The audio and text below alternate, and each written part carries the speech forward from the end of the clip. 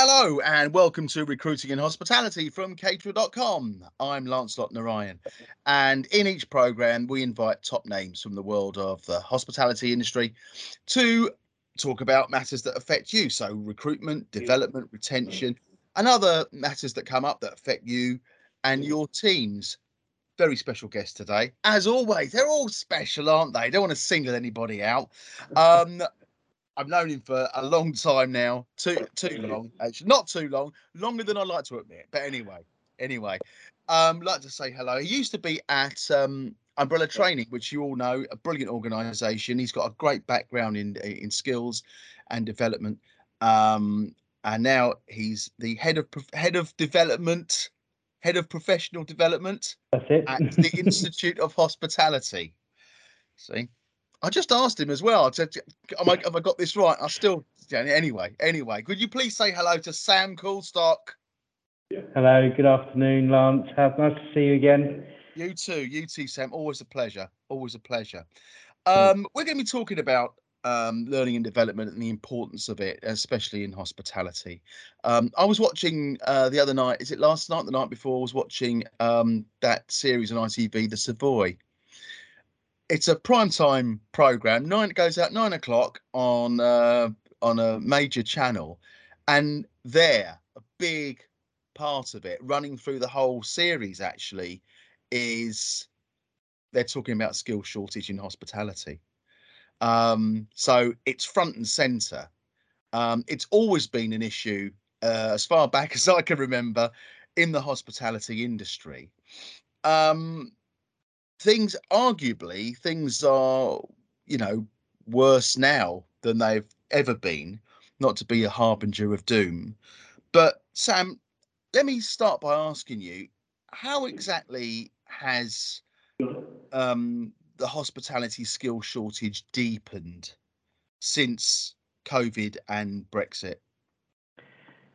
Yeah, I think we all can feel it, right? Whether we're a customer or whether we're in the service of delivering excellence in hospitality. I think we can all feel it, and I think it's not more. It goes deeper than just more feeling it. I think that the pressure on the leadership teams, the pressure on the staff that's remaining is there. But yesterday I was at an apprenticeship conference in London, and around the table of who we was talking to were representatives of the hair and beauty industry, there were representatives of construction, of museums, and guess what? They're all suffering skill shortages. So I don't actually know whether we've got a skill shortage or whether it's more a labour shortage and a labour market shortage of people actually to do the jobs. And I think, we can put a lot of emphasis on Brexit and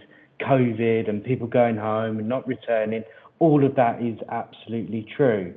But I think we're also quite good in this industry of hitting ourselves over the head ourselves and saying, we're really bad at this. We're not doing very well. But actually, when we compare ourselves to what's going on out there, then, we're in this storm with every other UK PLC business out there. So it has deepened, it has got worse. We have always had this recruitment problem, the perception problem. I spent 13 years at Springboard, working day and night trying to change perceptions of hospitality in schools, colleges, universities. Some great programs there to actually do something to help. So I don't think it's anything new. I just think we can feel it a little bit more at the moment, and I think we're a little bit more aware of it that's going on out there. Okay, all right, good. Looking at the candidates who are left, people who are still here, and people who want to work in hospitality. Do you think the mindset of candidates has changed? Is that an issue?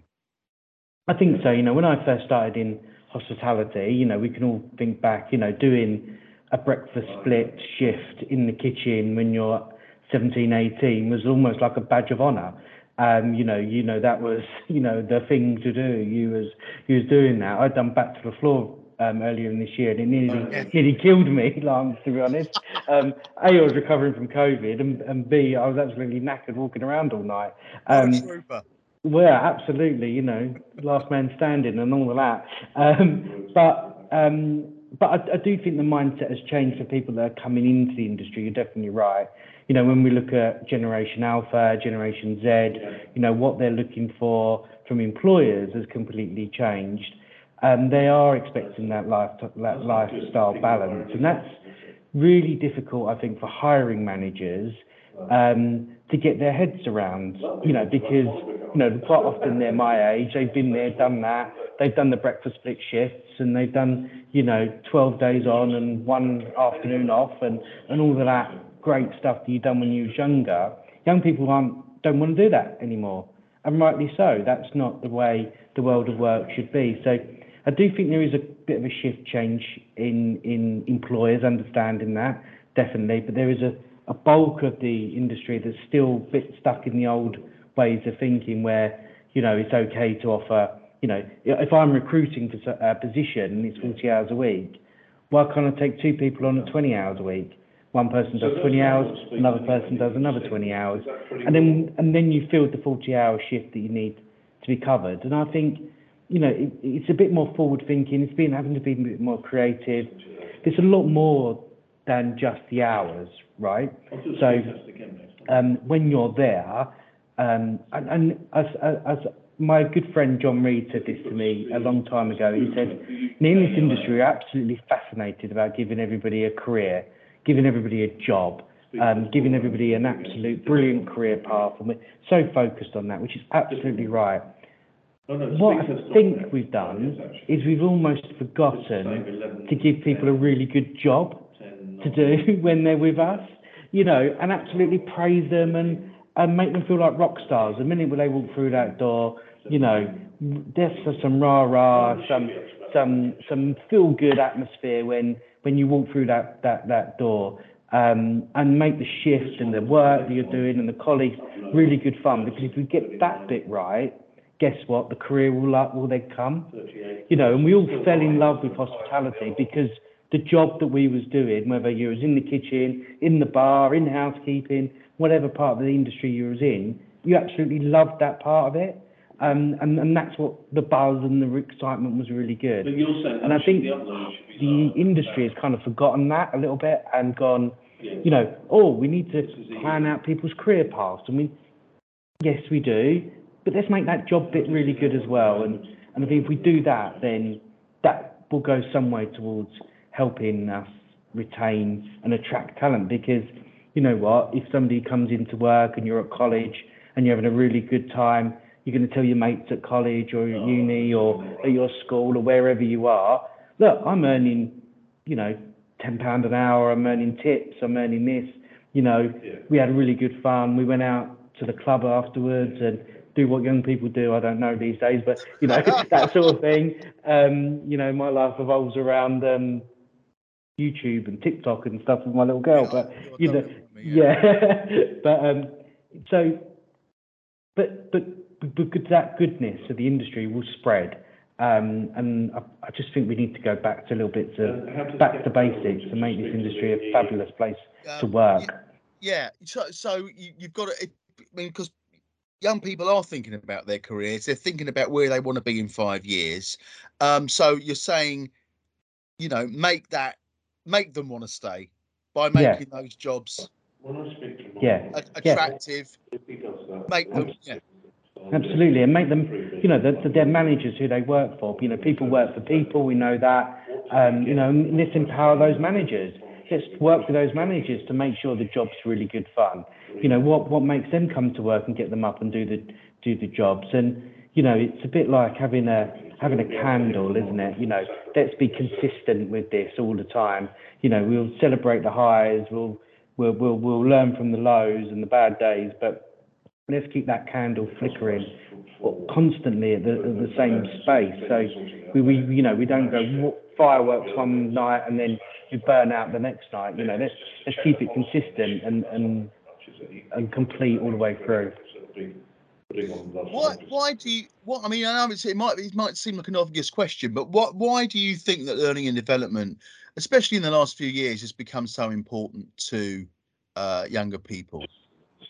Well, I think, every day is a school day. Yeah. So, we're always learning and we're always having that development in one way or another, so whether that's formal academic pathways you're doing, whether that's an apprenticeship or whether that's an informal professional development activity that you've undertaken.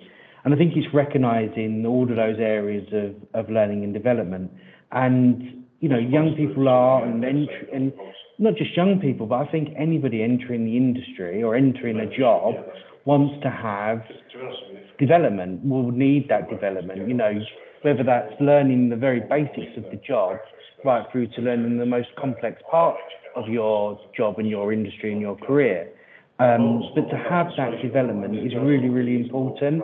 And people crave that as well. They will look at employers and say, if I go to A or B employer, because it's the candidate's choice at the moment, they can choose where they want to go, right? So, if you can show a really good development and learning and development structure, then you've really got an opportunity to attract and retain that talent, because that is so much cheaper than just keep finding and replacing staff. Find them and retain them is so important, and we know that young people want that development. We know they want that learning opportunities. So yeah, it's really important for employers to grasp that, and it's not just down to L&D departments in businesses. SMEs don't have that big resource of a HR department quite often, or a training. A trainer within their business. So, using external expertise and resources, training providers, your professional bodies, to be able to use their materials and their resources and their expertise to deliver training right across your business is so worth it. And lots of that is either free or very low cost to access. So you haven't got to invest in tons and tons of, because quite often people look at training and learning and development and go, that equals a lot of money, I'm not going to do it, because that costs a lot of money. And when money's tight and margins are being squeezed and products are going up, the cost of fuel's going up, and all that, those margins are getting squeezed. To add in training on top of that, and this is actually necessary training, I'm not going to do it because I can't afford it. Well, actually, there's a lot of stuff out there that you can embed that won't cost you a penny, but will really add value to your offering, especially if you're an SME. There's so much resources and support out there for them organisations. So okay, all right. That's a really good point you've raised there, because it is important across the board, no matter the size of your business. So the apprenticeship levy has really changed the landscape for employers. Through that, what training opportunities have presented themselves? What's opened up since its introduction? Well, I mean, apprenticeships have gone through a sea change of the way they were operated to the way they're operated now. So it's a bit like driving from the left-hand side of the road to the right-hand side of the road overnight. And the way it was all funded also changed. So the power is definitely much within the employer's remit now. The employers have the funds and they decide what they're going to spend their apprenticeship levies on. So it's made the whole system a lot more transparent, I think. It's made it a lot more accessible for employers to look for training programs that are suitable to meet their skills needs. So the opportunities are endless, really. I mean, you've obviously got your traditional hospitality team member, your level 2, your entry levels with all your specialisms in that, supervisor, manager, your operation departmental manager. You can go from level 2 to level 5, all the way through front of house. And similarly in the kitchen as well, you've got your commis chef, chef de partie, senior culinary chef routes. You've got those. But what I also think has been quite interesting is the development of things like learning and development standards, practitioner and consultant. So, you can be a restaurant manager now and have a be a learning development practitioner apprenticeship. So you are practicing what you're preaching, you're training your own employees, and you're giving them structured training. And that's, I think, a brilliant thing for our industry, because how many times do we talk to managers in the industry and they go, I just want to give back, I want to do something, but I don't know how to do it. That apprenticeship is a really good way of, becoming a learning development practitioner is a great way to be able to embed and breed culture of learning in amongst your organisation. So I think it's given us a lot more opportunities. I think it's given SMEs a lot of opportunities as well. I mean, there's about £2 billion, according to the Financial Times, £2 billion worth of unspent levy funds out there, which is, we're at the Institute, we're a small business, we're classed as an SME. So one of the first things we done when we arrived here was we employed 2 apprentices, right? So, and that, at the time we done that, there was incentive payment. So we've got £2,000 per apprentice, just for employing them, which was great. So if you're a small business, that's £2,000 on your bottom line for just recruiting somebody. I mean, it doesn't happen in any other job vacancy, right? You don't get, normally it's the other way around. You're paying £2,000 for Caterer.com for an advert, right? Maybe not £2,000, but you know what I mean. But it costs you to advertise. This way, the government are paying you to take on learners and take on people into your business. So we got paid. The training is all free because we teamed up with a large employer who has unspent levy, and they're funding our training for our 2 apprentices. So it's a win-win all round. There's no downside, and we have seen firsthand the development, the growth, the confidence, those soft skills which aren't written anywhere on a piece of paper, that you can't quantify really, but we've seen that in our 2 apprentices. They've grown, they've embedded into the business. It's very natural. We have a morning meeting where they say, this is what I'm doing on my apprenticeship today.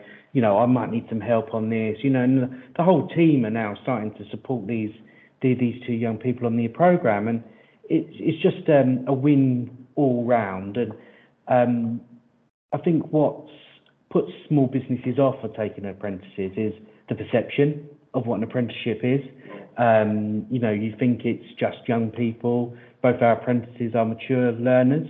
They're not young out of school. They're both more mature than that, and they've got life experiences outside of the sector that they're working in now, so they're able to bring that in. And the training's high quality. The feedback's been good. So, I think if you're looking at a recruitment strategy and you're looking at a retention strategy, apprenticeships have to be in that mix, whether you're a large business or a small business. It's such a key tool that we should all be using. It should be the first thing we go to in our toolbox when we've got a vacancy. Can we use an apprenticeship route somehow here? I mean, you've stressed here brilliantly, how important it is, but it's about making, especially SMEs, like you said, to understand the importance of that. How do you think employers can incorporate learning and development into their culture and make it part of the fibre of what they are? I believe culture is bred from the top in any business. So, a culture of fear and non-learning will come from the top. So it's really important that we provide opportunities at C-level for learning and development to happen. So, if you're looking at apprenticeships, the level 7, a degree apprenticeships are great, but also other elements of professional development at level C for those leaders in business. They need to be developed with what's going on. And also, once you've got that level engaged in learning and development and they understand the importance of it, and that's something that I'm really passionate on about at the, is he there? Oh, yeah, sorry, you froze there, sorry.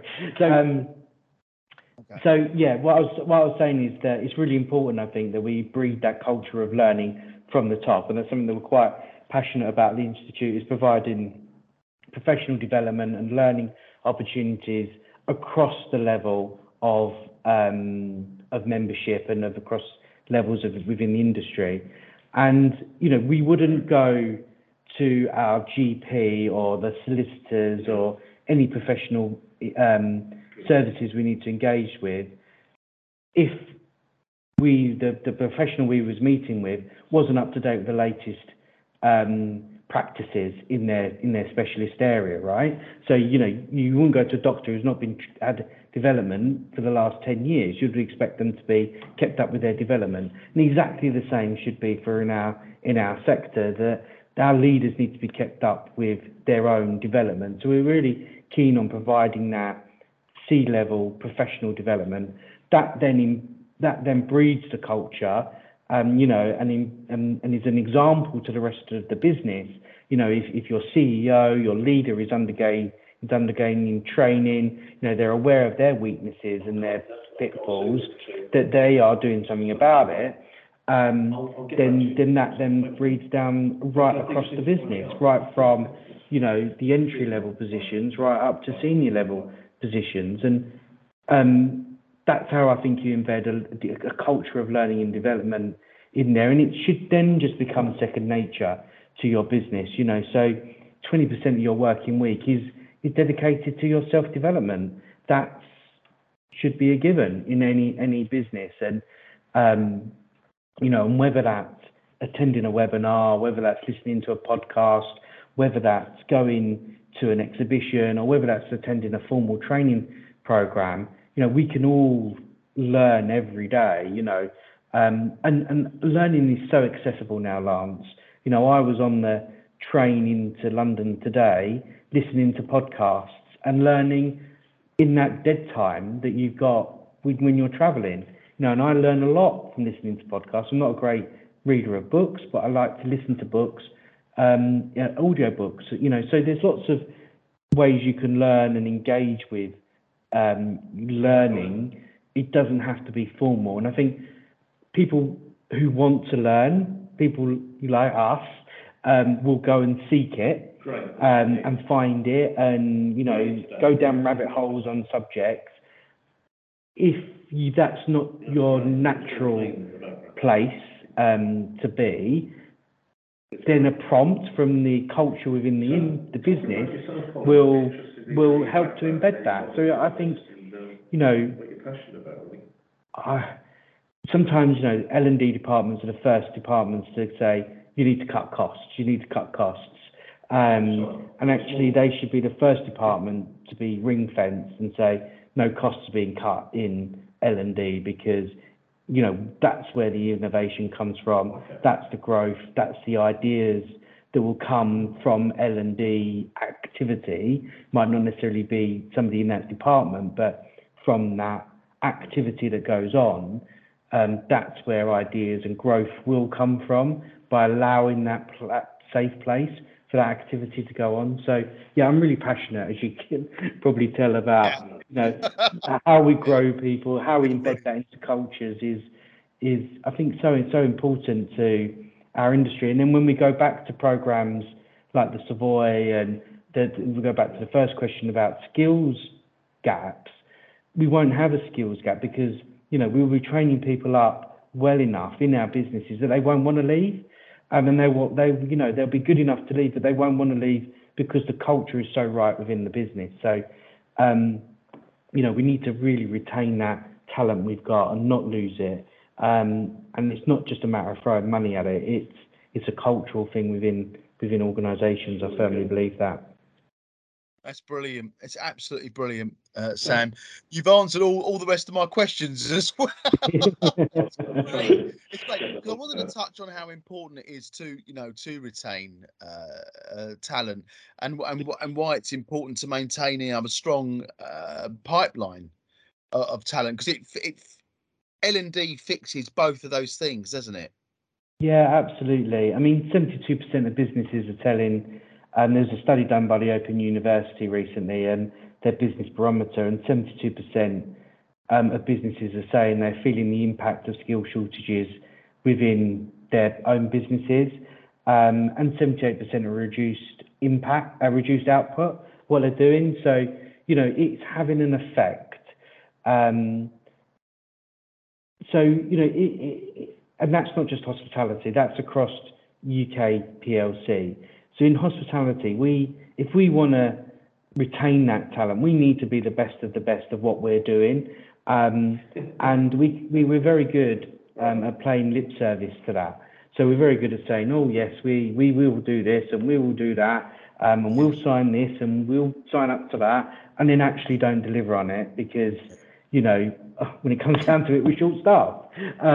So we need to really, if we're going to do stuff, commit to it and follow through on it, and that's how we'll make change. And I think I'm rather a half glass full type of guy rather than half glass empty. So I think I do think things are getting better. I see employment practices changing. We're talking to members all the time about their businesses, how they're finding recruitment and staffing, and it is getting better from what we're hearing. And I think we're in a really good place, our industry, to attract talent. Constantly on the telly, the Savoy programme is one example, but if you switched on BBC Two right now, it would probably be the tennis, but normally on a weekday, there's probably some cookery show going on, right? So we are in the living rooms of families day in, day out. Saturday morning on both the main channels, you've got food programs there constantly.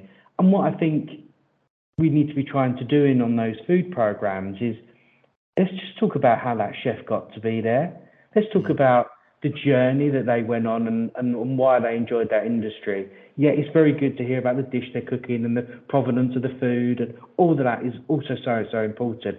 But it'd be nice to hear a little bit more of the career of that chef and how they got there, and that sort of career pathway, because that's how we'll break down barriers. But I got into hospitality because I was watching Ready Steady Cook with Brian Turner on my lunch breaks at school. After school, because I loved it, and that's I want to be like Brian Turner one day and watch Ready Steady Cook. I have no idea how to do it, but that's how people engage with our industry, and especially young people. It's through that media outlet. Probably it's not television anymore. We probably need to be on gaming platforms and wherever young people hang out these days. But you get what I'm saying.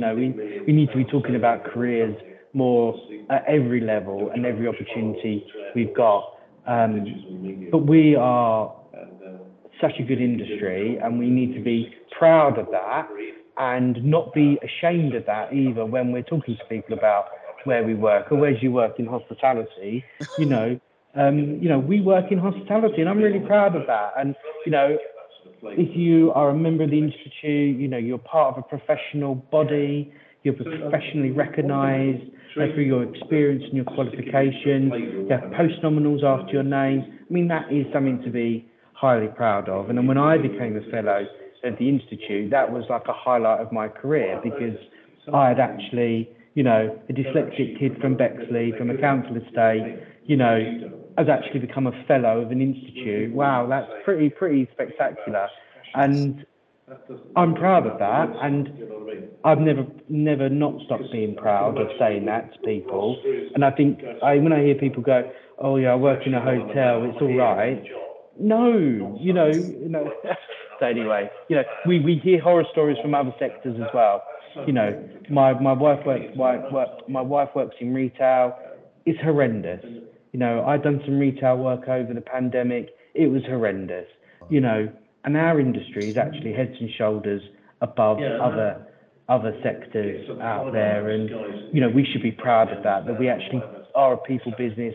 We look after our people on the whole, and you know, we shouldn't beat ourselves up about that either. No.